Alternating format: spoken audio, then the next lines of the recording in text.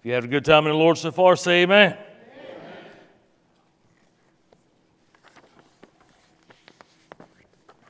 Revelation chapter 7, we're going to start reading from verse 15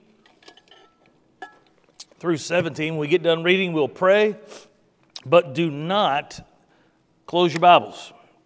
I want you to stay in chapter 7 because we're going to go back and we're going to pick up some other verses. And, you'll get the idea in just a minute. Revelation chapter 7, verses 15 through 17 says this: Therefore, they are before the throne of God and serve him day and night in his temple. And he who sits on the throne will shelter them with his presence. They shall hunger no more, neither thirst any more. And the sun shall not strike them, nor any scorching heat. For the Lamb is in the midst of the throne and will be their shepherd, and he will guide them to springs of living water, and God will wipe away every tear from their eyes. Let's pray. Father, we love you. Lord, we thank you for this day that you've given us. Father, we pray today, Lord, that this will be your words and not mine. Father, I pray that you use your servant today in a mighty way, not for my glory, but for yours. That, Father, that your word will be able to go out, Lord, Lord, even through my stammering and stuttering. Still yet, I pray that your word will go forth. And Father, Lord, for those that are here today that may be discouraged, Lord, that they'll see your love and the compassion you have, Lord, for your people, us, those who are made in your image, all of mankind. Lord, you love us. And Father, I pray today they see your mercy and your glory. And Lord, if there's anyone here today doesn't know you, Father, I pray today they will see you for your beauty and your majesty. And Lord, for those here, Lord, who do know you, and maybe even like myself, hurting in some way, struggling, maybe depressed, discouraged, or just simply hurting. Father, I pray today that your words will be music to our ears, a sweet savor to our senses, and comfort to our hearts. We pray this today in the name of your beautiful Son, Jesus. Amen. Y'all can be seated. Keep your Bibles open if you will. This is loaded up on the app.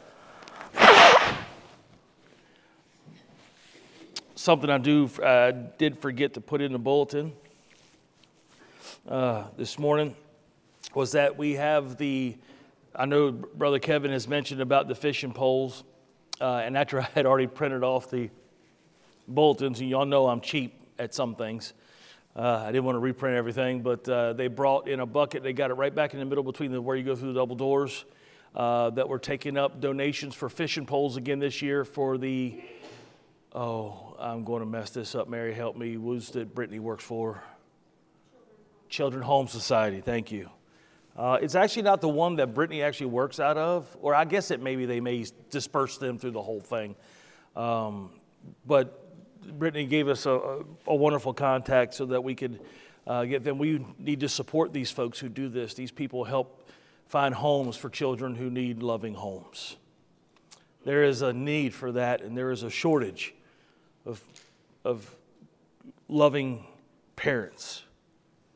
There is a crisis in our country. If you haven't noticed, we see all the other stuff on the news, but the real crisis is that the home is under attack. And the home has been fractured in much of America. And when the home breaks down, everything else breaks down along with it, because you have strong churches through having strong families. And so there's a need there, and we want to support them in many different ways. We're also supporting the Free Will Baptist Children's Home down in Tennessee, as well as some others. And so we don't take your money and try to get rich with it down here. We send it back out to people who need it. Amen. And so we are thankful for the opportunity to be able to do that. So there's a bucket out there that what they're looking for is just fishing poles with reels on them, nothing fancy. But can you imagine how many, just men and women both, how many of y'all went fishing as a kid? How many of y'all still like to fish? Sal is nuts over this stuff, right? She loves to fish. We were going somewhere the other day, and she was like, I wish we could just go fishing. I'm like, you know how many men are out there that wish they could hear their wife say that? I'm a lucky man. But you know it's not about the fishing, right? You see, I remember when my dad taught me how to cast fishing pole, I was excited about the fishing part. I was more excited about my dad showing me something, taking time with me. I remember my dad trying to teach me how to shoot a gun. Then my mother come out of the house. Luckily, we lived in a wooded area. We had a big mountain back so we could shoot into the dirt, right? We were very safe, by the way. And so my dad I wanted to learn how to shoot. So my dad said, all right. So he took me out there, and we're shooting this little .22. And I remember my mother come out. My mom said, let me see that thing. I started laughing. Dad looked at me and says, you probably ain't going to be laughing soon. We had a bunch of tin cans set up. Anybody ever shot a tin can? I kill a tin can. Y'all know what I'm saying? I kill a tin can. I put holes all in that thing. My mom come out there and never missed one. She shot the whole row down. Bam, bam. It wasn't even like taking time to line up. It was just bam, bam, bam, bam. I wanted to take her to the fair that year and see if she could win me something, You know what was great about that? Her dad had taught her how to do that too. There's something special about moms and dads taking time with their family. And so we need to be supporting places like that. By the way, they don't do it for the money. I can tell you that. And I can tell you the people who work there tell you they don't get rich doing that. Matter of fact, they probably owe more in student loans than they'll ever make in a year or 4 years' time. And they'll spend their life paying off loans so that they can have the education they need to be able to be considered for those jobs so that they can do it. It's a sacrifice. It's a labor of love. And we need to support that. That's enough of that. Let's get into Revelations this morning. I entitled the message, No More Tears. Reading a verse this week that was in my reading. Doesn't he bottle our tears? Doesn't he know every tear that falls from our eyes? And the answer is yes. And we see this passage here in Revelation. And at the end of this text in verse 17 it says, and God will wipe away every tear from their eyes. I want you to understand what these people have gone through so that we can learn. There's an application for this passage today, even though I pray that we will not be with this particular group, and you'll understand what I mean in just a little bit. But in this passage, where I'll just kind of go ahead and lay it a little bit on you, I'll give you a taste of it. This passage is talking about those who have come through and accepted Christ during the Great Tribulation. Now, there are a lot of people who have different takes on Revelations. Some people think the church will be raptured up and taken home before the tribulation. The tribulation is a 7-year period. The Bible breaks that 7-year period up into 2 sections of 42 months. The second half being worse than the first half. The first half is bad. The second half, Jesus called the abomination of desolation. The cap of hell will be taken off, and all hell will be unleashed on those people living at that time. The Bible describes an army more than you can really number of locusts that will come out, but those locusts will be told not to eat the grass and the trees. Instead, they will bite the people. But they will not die. The Bible says they will pray for death, and it will not come. And what would that have to do with us today? First off, I think we need to understand what is coming because the world needs to hear this message. But in the middle of God pouring out his wrath, guess what God has provided? Mercy. Mercy. And it's one thing to say that God's going to wipe the tears away from our eyes. And many here have gone through great tragedy. But I tell you, the people who go through the tribulation will have tragedy even worse yet. And we're going to explain that as we go. But as I was preparing for this message, I was listening to a message by Skip Hitzig, which is the pastor of Calvary Chapel out in Albuquerque, New Mexico. And he told of a story that the way he explained it, this happened, this was true. There was a Christian husband and wife. They were well up in years and age. And the wife had, a disease that was terminal. And he had watched his wife suffer greatly. And as he started to tell this story, man, I just got knots in my stomach. With everything going on, it took me to that place that I don't like to go. But he said as he was by her bedside, as she was going to soon pass, the hospice people told him that it's just a matter of time and moments. Just whenever God decides to go ahead and have her take that last step home.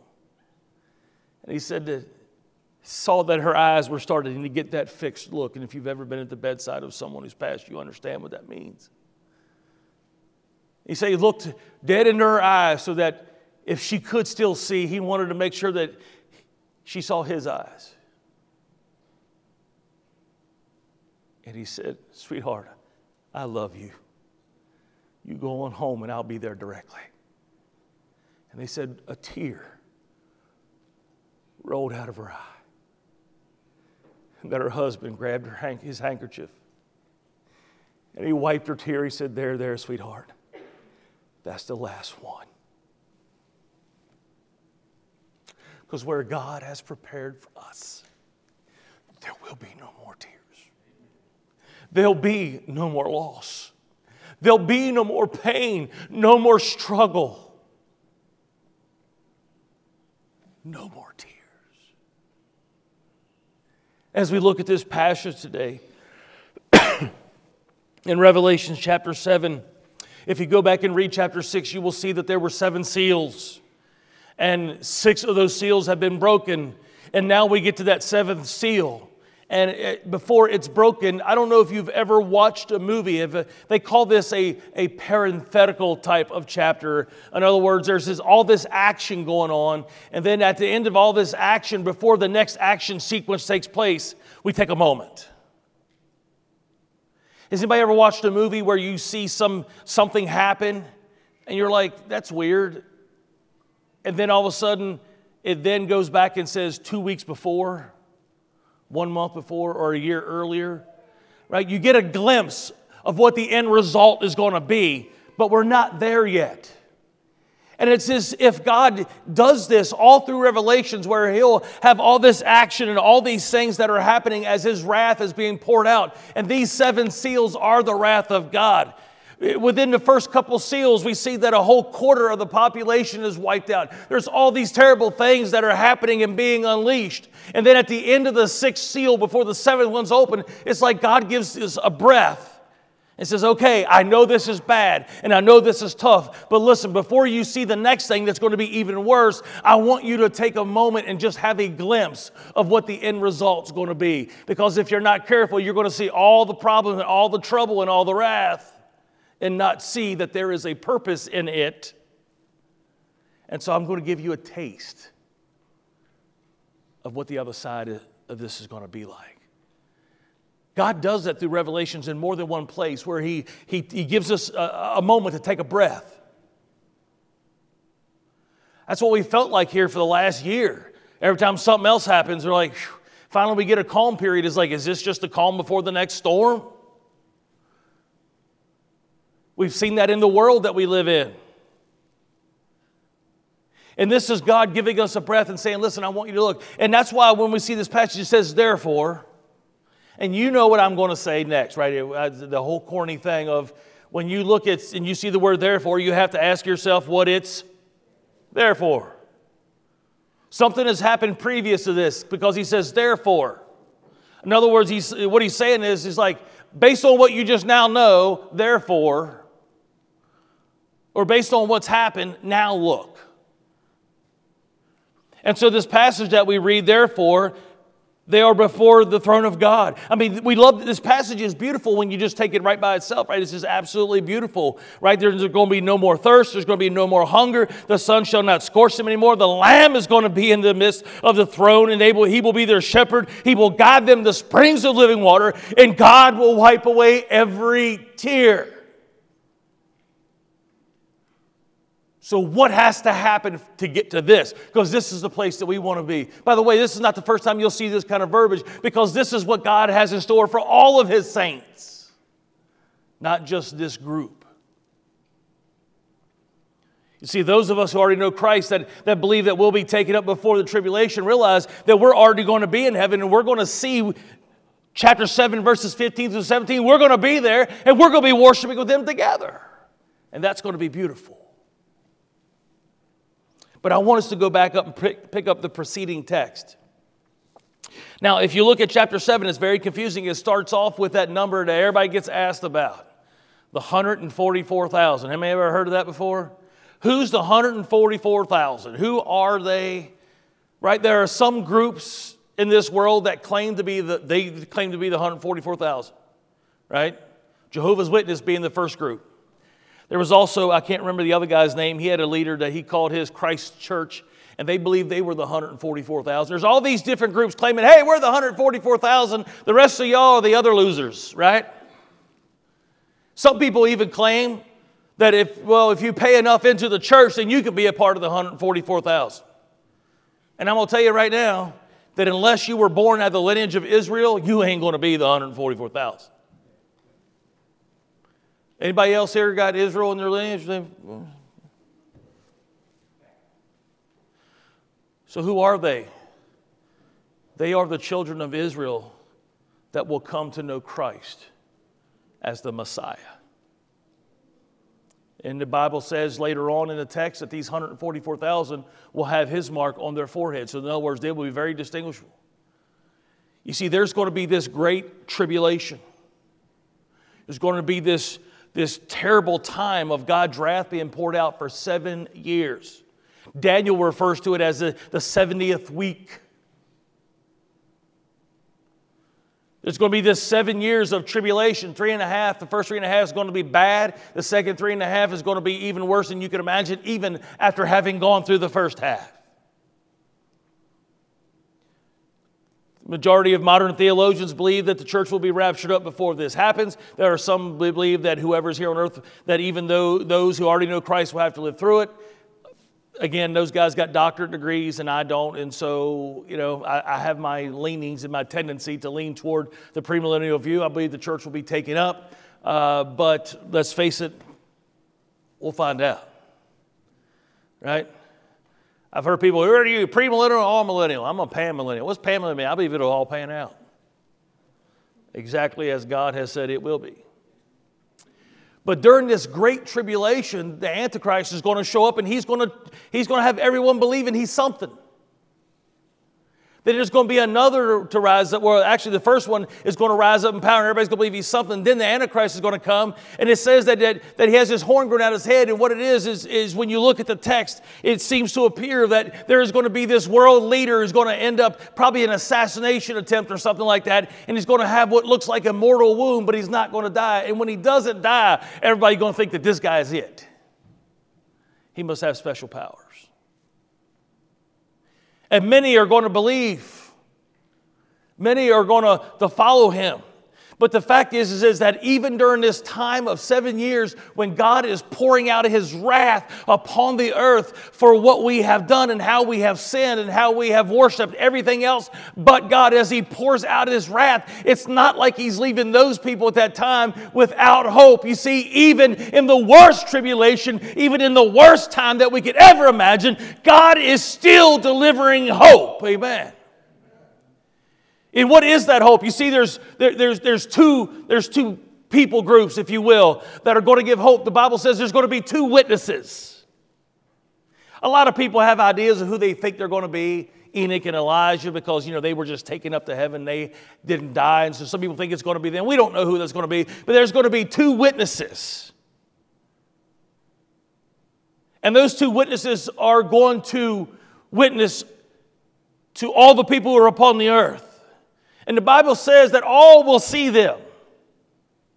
And we think about today, right? You can do something on the other side of the earth, and within seconds you can see what's going on. Amen. We got satellite TV, we got YouTube Live, Facebook Live. Listen, it's not hard to even for us to comprehend in this time and day and age that we're living in for something to happen on the other side of the world and us know about it, right? The likelihood of that is it's there. We have that technology now. Imagine John. John has been exiled on the Isle of Patmos, and God is giving him this vision of revelation, and he's writing all this stuff down. You imagine John trying to comprehend everybody seeing this at one time? But we can.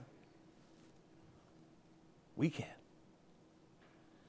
There'll be two witnesses that have miraculous powers. Those people who try to hurt them, the Bible says they will be able to breathe out fire upon them and consume them, so nobody will be able to kill these people, these two witnesses. And then the next group is this, the 144,000. It'll be those who are of Israel who finally come to the place where they believe that Jesus Christ is truly the Messiah.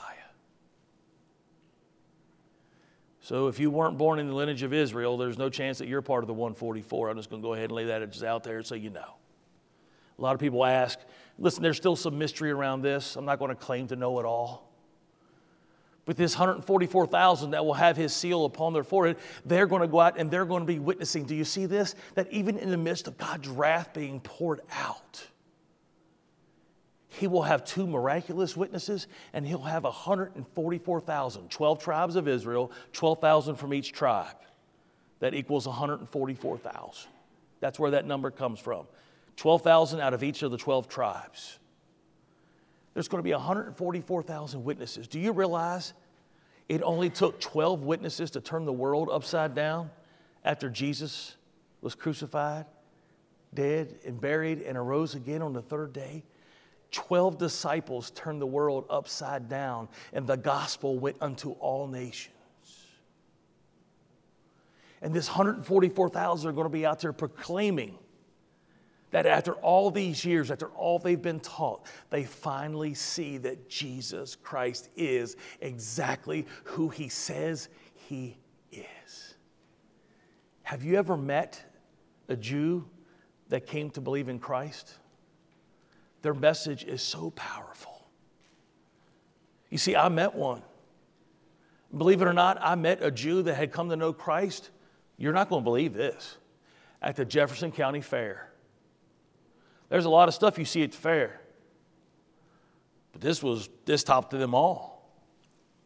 I was playing with my family band. We were playing in this barn around a bunch of manure, right? It's hard to sing when you got stink flies everywhere, right? We was playing, and this woman heard this music, and she stopped, and she realized it was gospel music, and she came in and sat down, and afterwards, this is what she said. After we got done playing, she says, there's something I like, there's something unique about your voice, and I am recording a musical. Now listen, you don't ever expect me to be in a musical, right? I mean, come on, right? I feel like dancing. Never going to see me in a musical. So as soon as she said musical, I'm like, I ain't never seen Bill Monroe in no musical, right? Nor Ricky Skaggs or anybody else that I like. Right? And Ralph Stanley never been in no musical. She says, I'm doing a musical, and I would like your voice. There's something about your voice that's unique, and I would like you to do a couple songs on this project I'm recording the music for. I'm like, for a musical? She said, yeah. She goes, you see, I take it that you're a Christian, that you believe in Jesus Christ. I said, absolutely. She said, I was raised an Orthodox Jew. I can count my generations all the way back before the time of Christ. She said, and I believe like every other Jew. She goes, but then I had an encounter with Christ. My family has disowned me. And music is what I know, it's what I have in my heart. And I thought if I could write a musical, that they will at least come and see and hear because I have a part of it. And I'll deliver the gospel using the life of Paul for the basis of the musical. This woman spent every dime she had. to record this, to do this project, because she was trying to reach her entire family. And she said that she would go to the synagogues, and she was telling me this the day that we were there recording. By the way, I agreed to do the project. I lost my copy of it. I have no idea what we did with it, a couple moves. I pray one of these days I'll find it so you can hear it and how goofy I sound. Anyway, it was an amazing day because we're there, and so we walk into the studio in right outside of Dallas, between Dallas and Fort Worth, Texas, and we walk into this studio. And the guy who's actually running the soundboard looks like, well, he scared me to death. Turns out he was the monitor engineer for Alice Cooper, right? I didn't know then, but Alice Cooper had come to know Christ. And so did his monitor engineer. So this guy's got tears rolling down his face while we're recording. And she starts to tell me how she had been ousted by her entire family, but one by one, they contact her and they're like, we want to know a little bit more about this. I mean, it's not how we were raised, but how did you come to think that Jesus is the Messiah? I mean, and one by one, she was winning her family to Christ. Let me tell you something. I don't think there's any more powerful testimony than the testimony of one who was raised as a Jew who comes to believe in Jesus as the Messiah of the world. And so even during this time of wrath going out into the world, God has these two witnesses with miraculous powers, and there's going to be 144,000 that come out of the tribes of Israel that are going to go throughout the world preaching and teaching that Jesus is the Messiah. And now that we go back to the preceding text, let's go to Revelation chapter 7, verse 9, and let's see how many people come to Christ. And in chapter 7, starting verse 9, it says, and after this I looked, and behold, a great multitude that no one could number, from every nation, from all tribes and peoples and languages, standing before the throne and before the Lamb, clothed in white robes, with palm branches in their hand, and crying out with a loud voice, salvation belongs to our God who sits on the throne and to the Lamb. And all the angels were standing around the throne and around the elders and the four living creatures, and they fell on their face. By the way, go back to chapter 4, and you will see this same picture, right? And all of those who are already saints of God are there, who've already died and gone on. It says, and then they fell on their faces before the throne, and they worshiped God, saying, Amen. Blessing and glory and wisdom and thanksgiving and honor and power and might to be our God forever and ever. Amen. And one of the elders addressed me, saying, who are these clothed in white robes, and from where they come from? And he said to him, Sir, you know. Now think about it for a minute. He's asking John, and where do these people come from? This is what that means. John's like, you know. In other words, I ain't sure, but I'm sure you do, so please tell me. And he says, these are the ones coming out of the great tribulation. They have washed their robes and made them white in the blood of the Lamb. So as horrifying as this great tribulation is, still God is sending people before the people upon the earth. He's pouring out His wrath exactly as He promised He would. But even in the middle of pouring out His wrath, even in the time of this great tribulation, God is loving His creation. Even in time of tribulation in our lives, folks, He is loving His creation. So I want to just take a quick gander at each one of these verses, and I'll walk you through this. It says in verse 9, after I looked, there was a great multitude that no one could number, from every tribe and a nation, all tribes of people, languages, standing before the throne and before the Lamb, clothed in white robes with palm branches in their hands. Think about this. This is the Great Commission being completed. The Great Commission was to what? Go into Judea, right? And then to the uttermost, to Jerusalem, Judea, and everywhere. Go everywhere proclaiming Christ to every people group, every tribe and every nation and every language. We are to try and go and reach. for the cause of Christ. And we see here that when here they are now being presented in heaven and around the throne of God, because they've been washed white as snow by the blood of Jesus Christ, because they have believed upon Him in faith, believing that He would save even in the worst tribulation. By the way, think about that for a second. We live in a world now that's so skeptical that when problems come in their life, well, how can God say that He loves us? How can He be a loving God? How can God even exist? Because evil exists in the world. Listen, evil exists because man chooses to do so. That's a whole discussion about free will we'll have another time. But I do challenge you to get on Wednesday night, because we talked about that in depth, didn't we? We covered many verses so we could understand what the free will of man is like. And I ask you this, just as one thing about free will. Can you truly praise God? And can it be truly your heart praising Him if you were made to do it? But instead, God gives us a choice. Remember what Joshua said as they're getting ready to cross into the promised land? Right? If you think God is evil, then you choose the God you want to serve. But as for me and my house, we will serve the Lord. He said, choose you this day whom you will serve. We have choice, free will. We have this self-sovereignty, if you will. But even that is limited. God is the only truly sovereign one. But we have the sovereignty in the way of that we can make choices.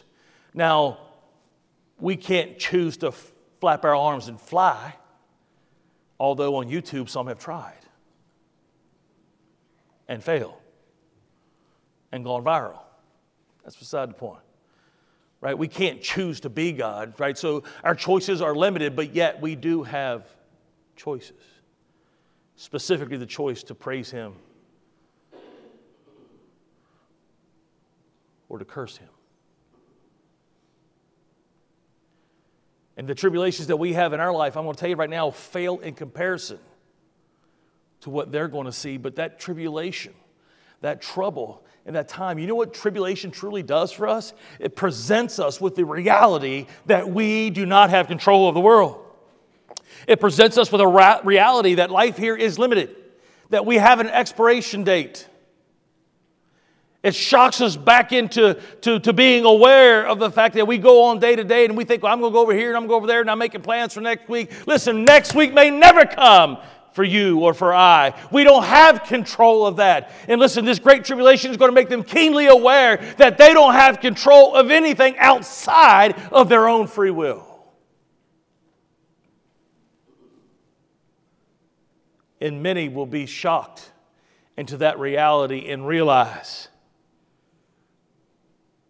that there is a great God who loves me, who's still offering me salvation and requires nothing from me except my praise. I also love the picture that we see here that when we get to heaven, a lot of people are like, what are we going to be like when we get to heaven? I don't know.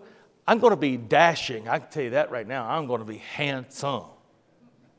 I'm going to have hair, wavy.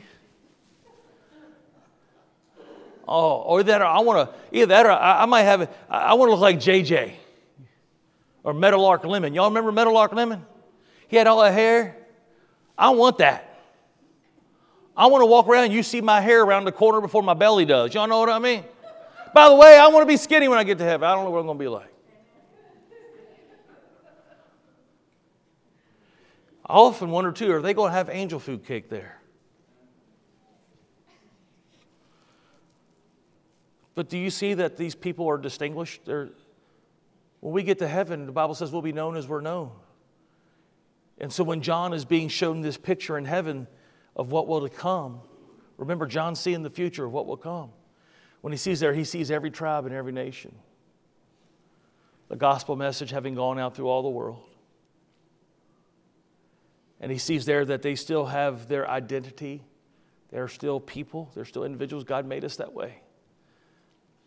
You'll know me from Brother Tony, from Brother Chris. You'll know Sally from Mary. You'll know all each other from each other. There were all these distinguished people here. The Great Commission has been completed and been fulfilled. And it says that they were clothed in white robes. And they were white because of what Jesus did. Remember, our righteousness is not ours. Because you and I are not righteous. The Bible says that our righteousness is as filthy rags.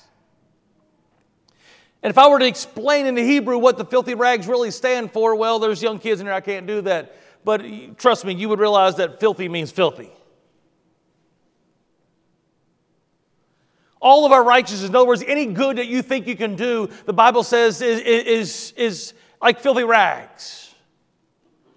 The best you can do is not good enough. The best I can do is not good enough. The best anyone can do on this earth is never going to be good enough. But listen, that doesn't mean we don't strive to live, because the Bible says, right? God says, I am holy, therefore be you holy. It doesn't mean we don't strive. We shouldn't be okay with ongoing sin in our lives. If we are, then I truly ask you, who's Lord of your life, you or Him? Because if we're okay with sin, if we keep committing sin and we're just okay with it, and we say, well, God, you made me like this, so you know it. Listen, then you're settling, and then I ask you truly to say, who's most important in your life, you or God?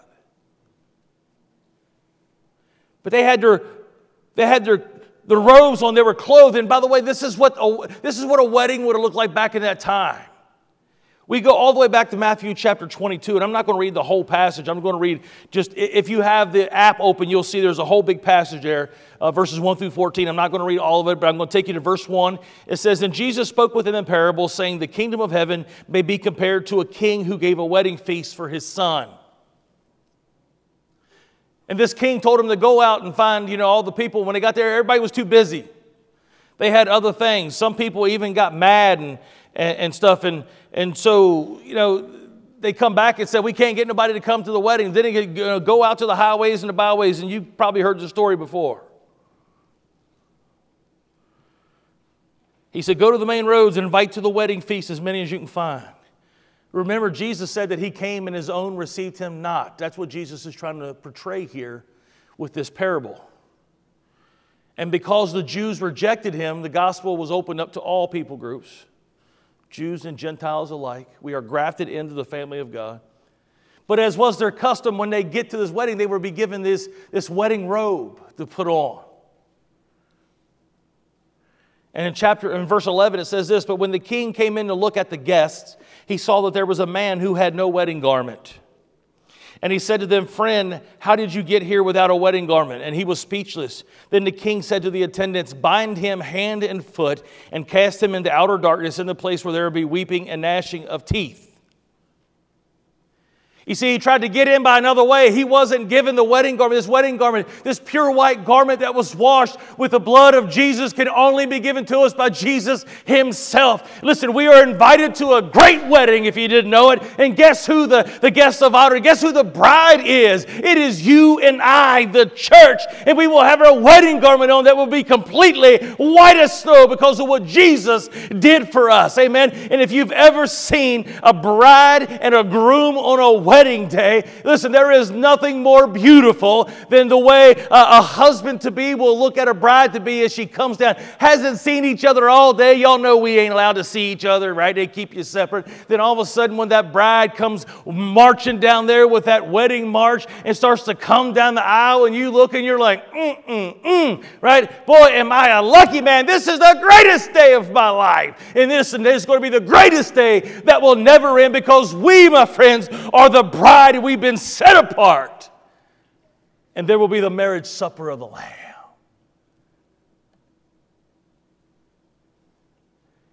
And if your garment hasn't been washed by the blood of Jesus, then you will be kicked into outer darkness where there is weeping and wailing and gnashing of teeth.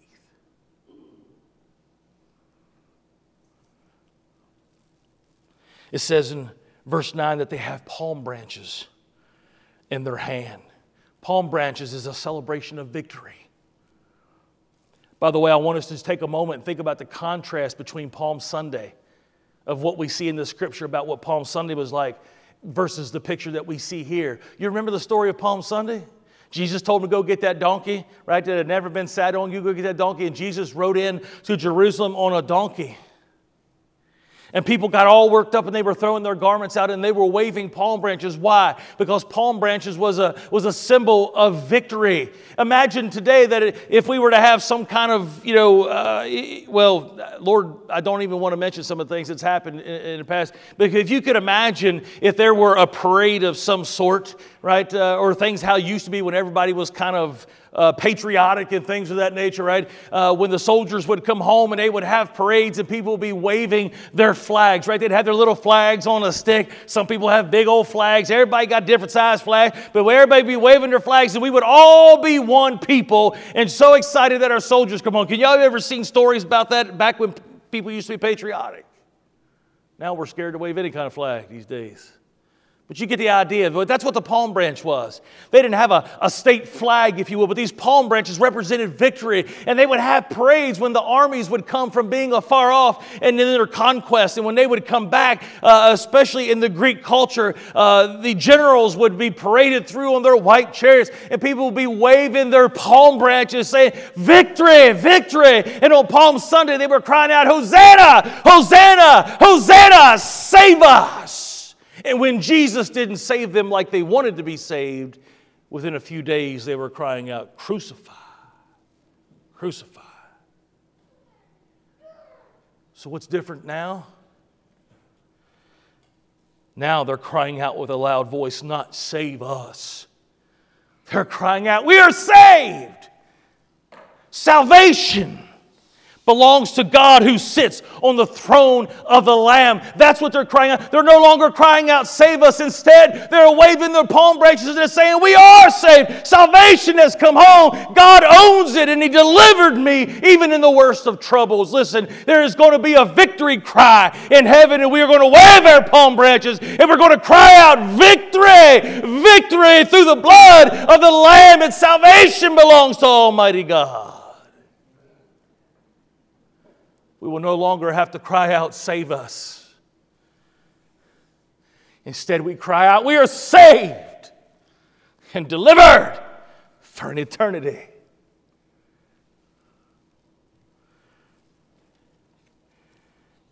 It's much different than the picture we see when Jesus came 2,000 years ago. Verse 11, 12 talks about the angels standing around the throne. And in the elders, and they fell on their faces and they worshiped God. That worship is happening around the throne of God.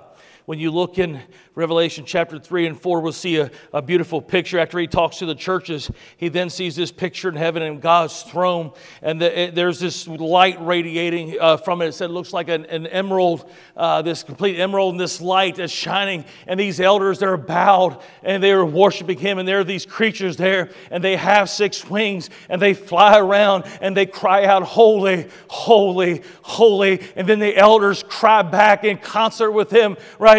Glory to God Almighty who is holy, right? And I'm paraphrasing there, but there's this continual praise around the throne of God. Why? Because salvation belongs to Him, friends. And listen, if you're here and you know Jesus Christ as your Savior, then you should be crying out to Him, holy, holy, holy. Salvation belongs to Almighty God. I didn't earn it, but He's given it to me because He loves me and because He cares about me. Holy, holy, holy. Oh my, instead of oh me, amen. Oh my, how He's done for me, and how He would look upon me after all that I would done, yet still yet He would love and He would care for me, and that He would rescue me from the hell that I deserved and that I've earned through my actions, till yet He would love me. Salvation belongs to Him, amen. That's what we ought to be crying out. Instead of, God, why did you let me go through this? Instead of saying, God, thank you for bringing me through this, and I know that no matter what it is down here, I know that I will be rescued from here. And there will be a time where all tears will be wiped away from our eyes, and we'll never have any pain, nor thirst, nor hunger, or ever desire anything again for an eternal time in heaven. Whew, if that don't bless you, your blesser's broke. If that don't strike a fire, then your wood's wet.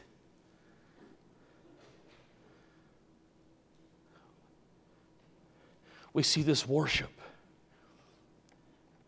and this praise. There are times that I think that I'd like to just sit down with God for a minute. I don't know about you, but I've been stressed as far as stress could get, it seems like, for the last 2 weeks. And every person I know that is having trouble, it seems like their trouble is the worst that it could be. And as a pastor, it breaks your heart. And just, I told Sal, I'll be quite honest with you. I told Sal this morning about 8 o'clock. This is the first time in years I don't feel like preaching. I feel better. First time in years. Not because I don't believe God is able. But sometimes we look at the trouble and the tribulation, and we look at the size and intensity of that instead of looking at the size and the intensity of Almighty God. You see, I don't have to save these people. I just got to love them. I can't save them. I can love them, and I can share that there is a Savior who can save them. But maybe you're like me, and sometimes the size of the problem is the only thing that I can see. You know, if you see something afar off, you ever see them stupid pictures people take now because everybody's a photographer now, right? Everybody's a professional photographer. I'm going to go do a photo shoot, which means I'm getting my iPhone 12 out with the latest camera, right? Because now I can zoom. I can zoom in and not be fuzzy. Everybody's, right? I think that, by the way, we are being very not nice to the people who actually purchase cameras and know what they're doing, right? I know some photographers, and they invested a lot of money. Here I got my iPhone 12. I'm a photographer. Come on, Chris, let's do a photo shoot. Pose. Right? Oh, let's get a selfie. An iPhone 12 does not mean you're on a photo shoot, okay? But you ever seen them pictures? I don't know why I even said that, but that's just beside the point. You ever seen them pictures where you take an iPhone and they take something way off in the distance and they take their fingers and make it look like they're holding it? Somebody did the Washington, yeah, thank you, that thing, Washington Monument, right? That thing looks like a big pencil. That's probably a waste of taxpayers' money. But anyway, that thing. And they're back here and they're way back. If you've ever been down next to that, you'll know that there's a big grassy area around that whole thing. And so you can get way back there. He got way back and he did this and it made it look like he was holding a Washington Monument with his fingers. I guess he wanted to feel like Hawk that day, you know. Watch me I hold monument. Now we look at it, we laugh. You're like, that's really funny. We know how he did it, right? Or you ever seen the people look like they're climbing a mountain and they look like they're struggling, hanging on a rock, and then you realize the grass is growing straight out this way? All they're doing is laying on a rock. They just tilted their camera the right way. Anybody ever seen that one? But you know, when you look afar off, sometimes we mistake the size. My fingers look real big because they're close to me. But that Washington Monument's much bigger than my little old fingers could ever hold. You see, that's what the devil tries to do to your perception. You see, a lot of the issue is us not having the right perception sometimes. Sal and I got to go to Marbella, Spain, back in 2004. Absolutely beautiful. Our hotel room was on the Mediterranean. Marbella is a Mediterranean sea town, or beach town, actually. It's a popular destination for European vacationers. So we were there. It was like March, and we had this hotel room where we could walk out on our balcony, and we could look right there was the Mediterranean Ocean. And I just thought about the Mediterranean and how many of the saints of old may have been on a boat out there in that sea. I kind of thought that was pretty cool. But I look afar off and I could see this thing, and it looked familiar to me. Right? It looked familiar, and I was looking. I'm like, I've seen that before. Does anybody ever think like this? I do it. Sometimes you can tell I'm thinking because I'm positioned like this. I'm easy to read, right? That looks familiar. Sal said it ought to. Why? That's the Rock of Gibraltar. Oh, the Prudential insurance logo. That's where I saw it from. Because I'm like, how am I supposed to recognize this stuff? I've never been to Spain before. It's my first time. I recognized the rock. It was the Rock of Gibraltar. I mean, it was way out there, but it had that shape, right? It looked just like it does on that Prudential commercial. And I was like, oh, it looks so small. Well, we were supposed to go to Morocco the next day, and something had happened, and the State Department cut off all travel for U.S. citizens to Morocco. And so they ended up saying, hey, the trip's canceled to Morocco, but what we're going to do, instead of going to Morocco, we're going to take you to Gibraltar. I'm like, cool, I could see that rock. And I'm like, I figured we would just float by it on the boat or something, right? Just, float on by. That thing's huge. There's a whole town on it. It's not just a little rock. They got an airport. They land jumbo planes on that rock. But from my hotel room, it looks so itty bitty. You see, if we can keep Revelation chapter 7 in view and understand its size and intensity and what it's going to be like when this life is over, it makes the problems not look near as big. So instead of looking at Gibraltar from my hotel room, maybe I need to go to Gibraltar. You see, I can't go physically to the throne of heaven.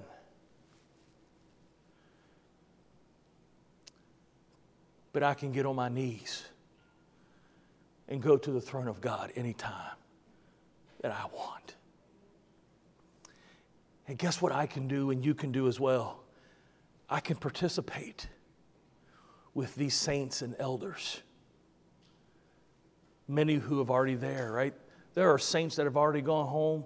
There are elders already there. The throne of God is there, and they're praising Him. If you don't believe that, go all the way back to Isaiah chapter 6 and see what Isaiah saw in chapter 6, and then compare that to what you see in Revelation. It's been happening forever and ever. They're crying around the throne of God, holy, holy, holy.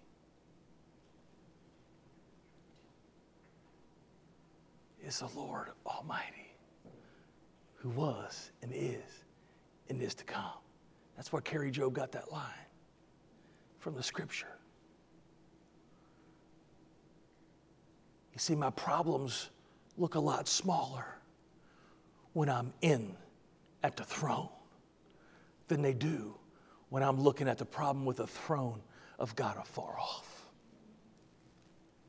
You see, if I go into His presence and I participate with the worship that's happening around the throne of God, if I will get on my knees and go into His presence, and listen, we have that ability, and the honor's been given to us because of what Jesus did. When He died on the cross, the Bible says the veil that separated us from the Holy of Holies, the place where God would come down and commune with His people, that place that was only allowed for the high priest, that veil, what Bible says, was rent in twain. In other words, it was cut in two and it was opened up so that you and I could go into the presence of God because of what Jesus did. And when we're in the presence of God, the troubles don't look big. Why? Because God is bigger. Amen.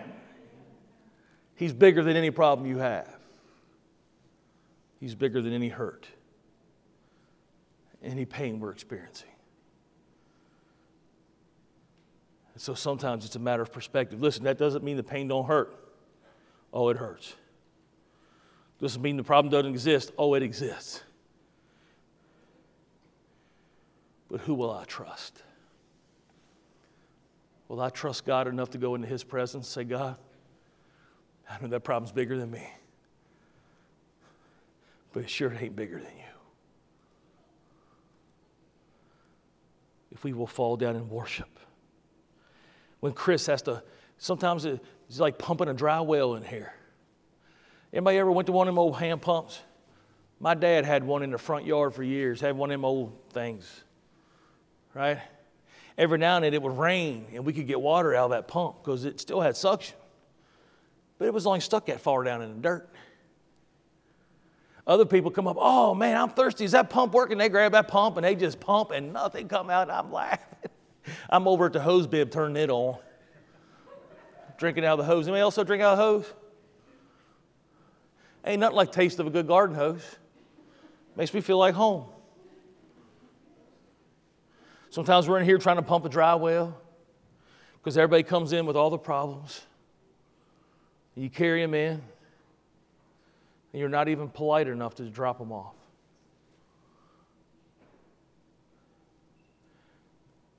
I was on a job site with a guy up in New Jersey Thursday night.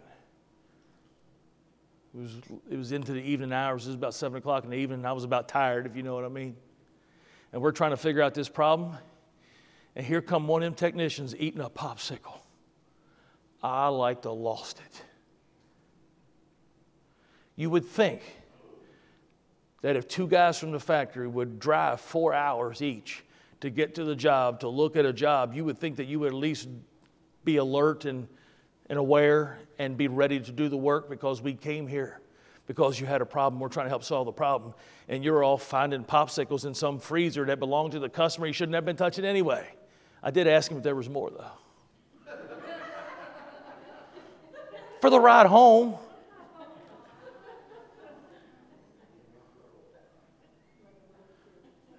I mean, think about it. If you're going to sit in God's presence, would you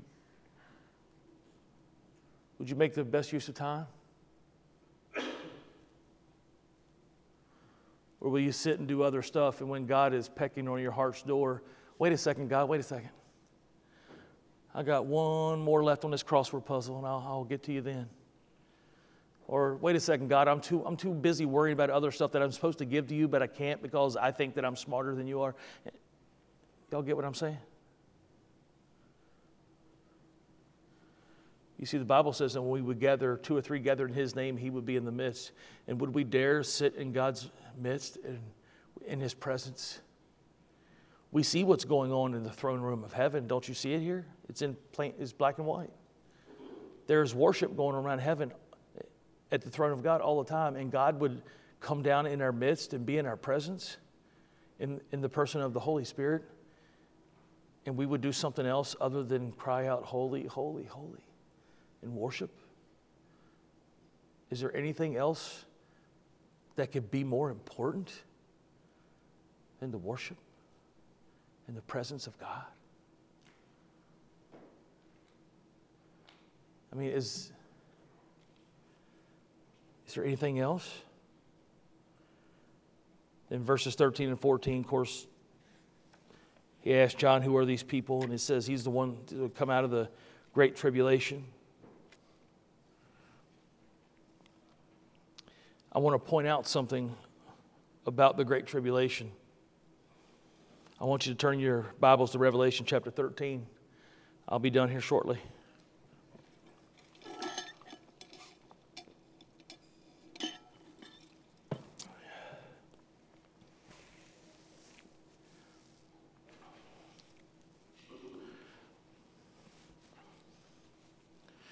I'm sure you've heard of this passage before, and I've had people ask me about it.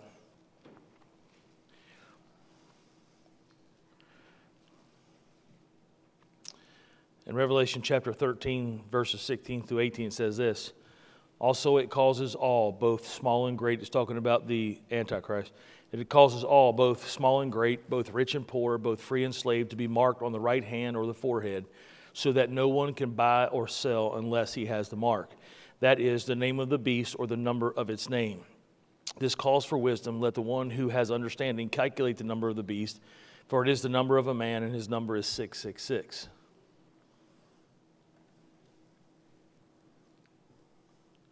There's an important thing to remember here.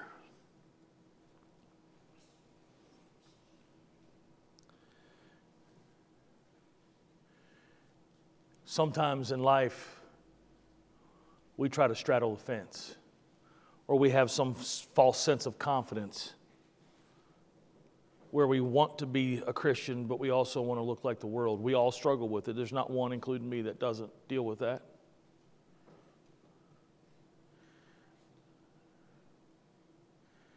And if we're not careful, we'll be fooled into thinking that we can live our life the way we choose. And we call the shots and not ask God for what His will is and what it is to meet our purpose as He's designed us be. Instead, we decide our own purpose and we go after life the way we want it, and we attend church enough to make ourselves feel good about ourselves. We're like, well, at least I'm attending church, I'm doing this, but I've got plans.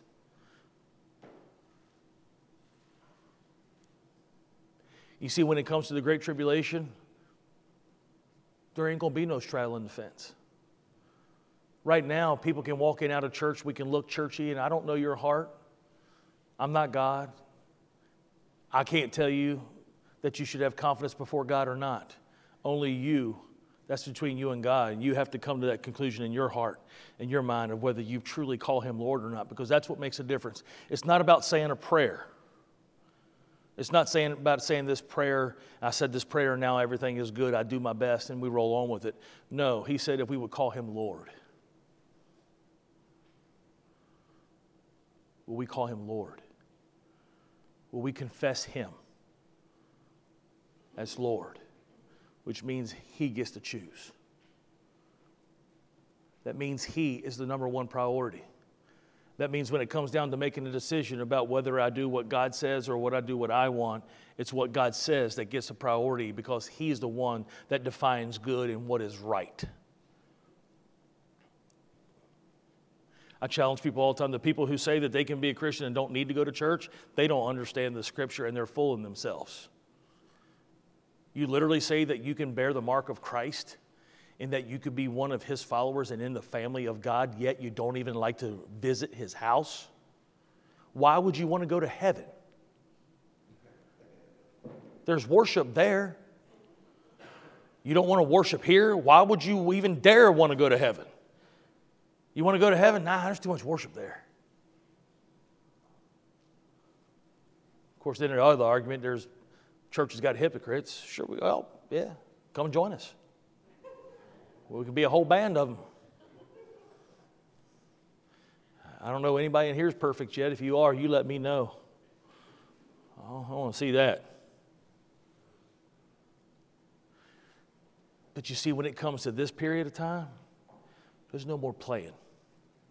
There's no more straddling the fence. There's no more trying to look churchy and look like I love God or look like that I got it, I got things figured out. There ain't none of that. You see, there's going to be a definite mark. You're either going to take the mark or you're not. And if we look at the reasoning that people use today to try to decide whether God is worthy of their praise or not, that ain't going to fly. Because we're like, well, God wouldn't want me to be unhappy. I've been told that one a couple times when it comes to tough stuff. Well, God wouldn't want me to be unhappy. I'm like, well, it depends on what makes you happy. If sin makes you happy, then yes, God wants you unhappy. Amen? But knowing that you're pleasing God should bring you great joy. So withholding from doing something that might be fun, the Bible says there's pleasure in sin for a season. But then the destruction comes. So let's face it, there are things that we shouldn't be doing that are fun. But if we truly want to be pleasing to God, then we should be able to understand what joy is. And joy is not about always being physically happy, but it's having a peace that comes from worshiping God even in the worst of moments, even in the toughest of times. But make no mistake, this group here that will have to go through this, there ain't going to be no play in church. Because if you actually want to be able to feed your family, if you want to be able to buy and sell and work and have money and trade that money in for goods and services, you're going to have to take the mark of the beast. Otherwise, you can't buy or sell. So let's use that logic people use today. Well, God wouldn't want me unhappy. He wouldn't want me to have any undue stress. God wouldn't want me to go hungry or any of that kind of stuff. Did you read the same passage I just read? If you take the mark, you're done.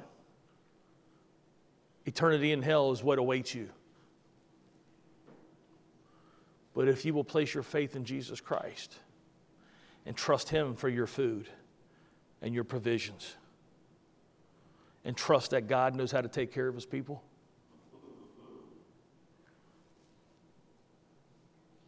Then you will see this beautiful picture that we read in the beginning of this, where the multitude of all tribes and nations were worshiping around the throne of God. Revelation chapter 14, let's go to the next chapter, and let me read a passage for you.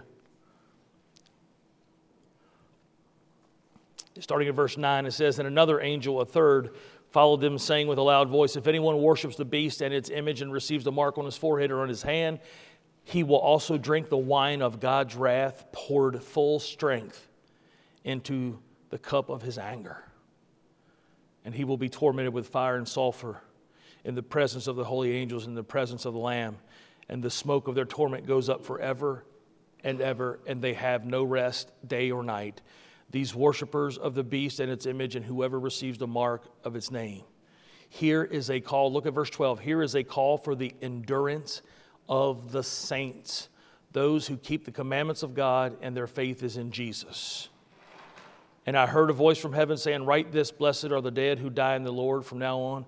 Blessed indeed, says the Spirit, that they may rest from their labors, for their deeds follow them." Did you get the picture here? There ain't going to be no straddling the fence at this time. This 7 years is going to be the most awful that our earth has ever seen, but it's also going to be the biggest revival that has ever occurred in mankind. Because multitudes will trust Jesus. You know why? Because they won't have any other choice. Their choice is either to worship the beast and know that they are going to be in hell forever. The only hope that will be available will be in Jesus Christ. You either take the mark so you can be with the world, buy and sell, and have a good time for a few years, but know that an eternity in pain and suffering is going to be your destination and it will last for an eternity, or I will trust Jesus Christ and trust Him not only for my salvation, but I'm going to have to trust Him even for where my next meal is coming from. You see, when we look at the scriptures, we see that there's only these two choices, but guess what, folks? It's still the same two choices we have today. We'll either try to be pleasing to the world and play their game. You know the game the world plays, right? You're good only as long as you provide something for me that I need, and the moment I no longer need you,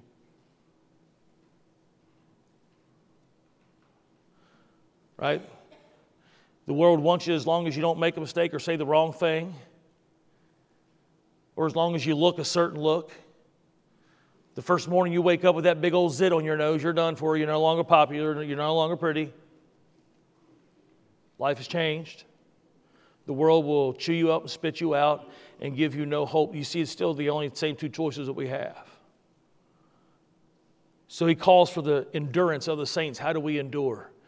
Here's what endurance really means. Endurance is that I will trust in Jesus no matter what. Romans 8:35, I talked about this before I sang the song. Who will separate us from the love of Christ? Shall tribulation, distress, persecution, famine, nakedness, danger, sword?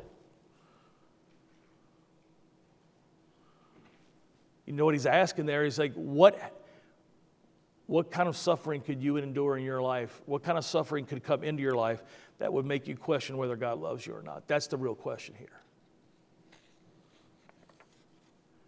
And I can tell you that many here have endured a lot.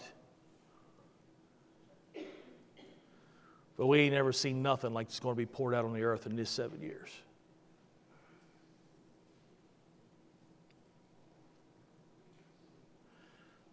So I'll leave you where we started. Revelation chapter 7, verses 15 through 17. Therefore they are before the throne of God and serve Him day and night in His temple. And He who sits on the throne will shelter them with His presence. They shall hunger no more. That means they did hunger for a while. Did you get that? They'll hunger no more, which means they were hungry at one time. They'll won't thirst anymore, but they did thirst for a while. The sun will not strike them, nor any scorching heat. That means they went through the fire. They were through a rough time. But that's all over. For the Lamb in the midst of the throne will be their shepherd, and he will guide them to springs of living water. And God will wipe away every tear. So that leaves you with this.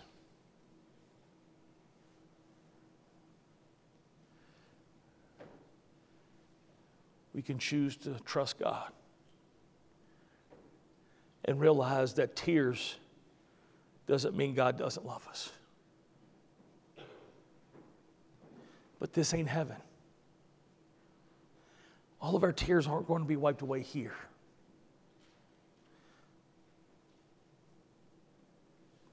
They're going to be wiped away up there.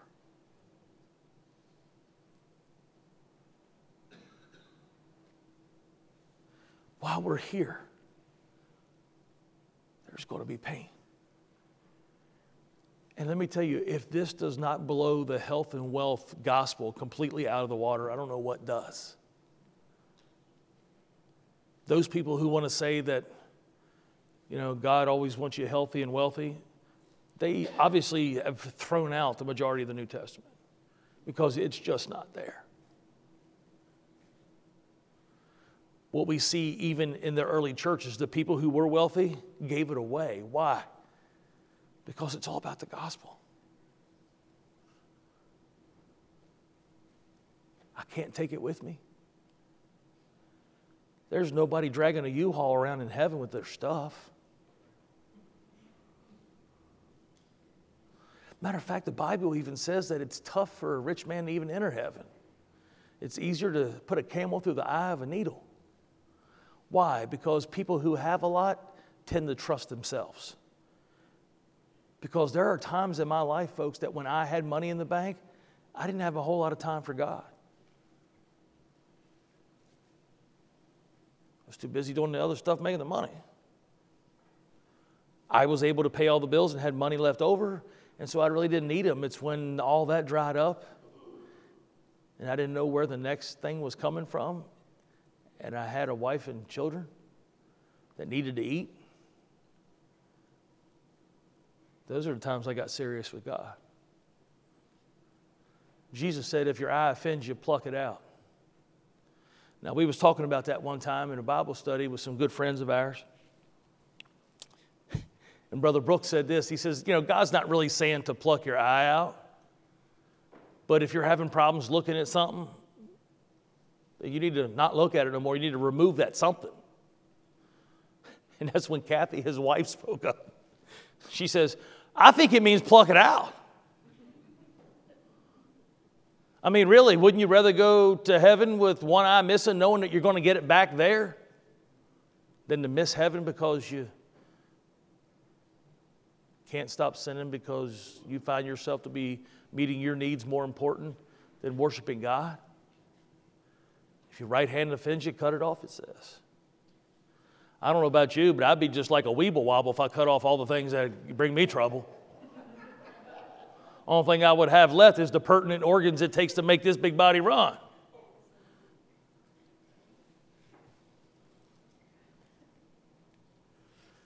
You see, when we get to heaven, we'll thirst no more. We'll hunger no more.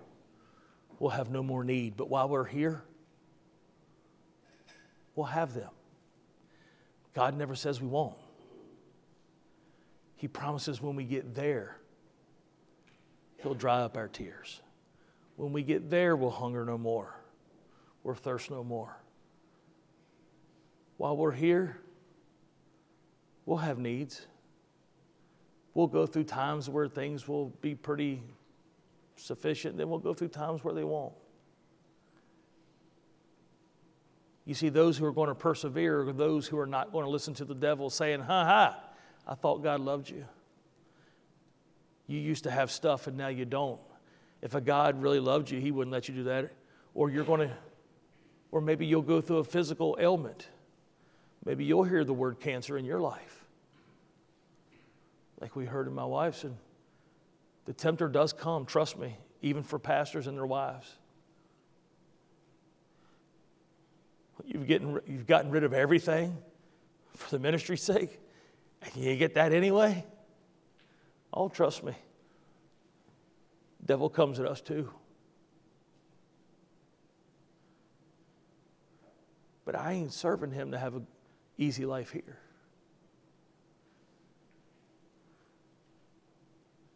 I serve him because when I get there for eternity, I'll have no more tears. When I get there, I'll be able to see palms, the victory crown of glory, palm of victory, I shall wear when I get there. These people came through the worst tribulation that our earth will ever see. It doesn't mean that what you're going through is not tough. But we should be encouraged, because if they can endure with God's help, then so can you. If you're here today, you're not sure whether you trust Jesus or not. And Satan's been telling you that the life you lead and the tough times that you go through are reason not to believe. I want to tell you that he's a liar and the father of it, because he's the reason you should believe. Your troubles and trials here, they exist because sin is on this earth. Trust him with your life, and I promise you, you'll not be disappointed. Because there ain't a house built, and I've been in some nice ones, folks. In my line of work, I've seen mansions upon mansions. I've walked in foyers that were bigger than my entire house. And I've met a lot of unhappy people that live in them. But none of that, no matter how beautiful it is going to compare to the beauty of my Father's house. There's an old Southern gospel song used to say, just wait till you see my brand new home with its mansions and beauty rare. Nothing here can compare. Wait till you see my brand new home. My Heavenly Father is building me, and I'm going to occupy it for free. Wait till you see my brand new home. Would you stand?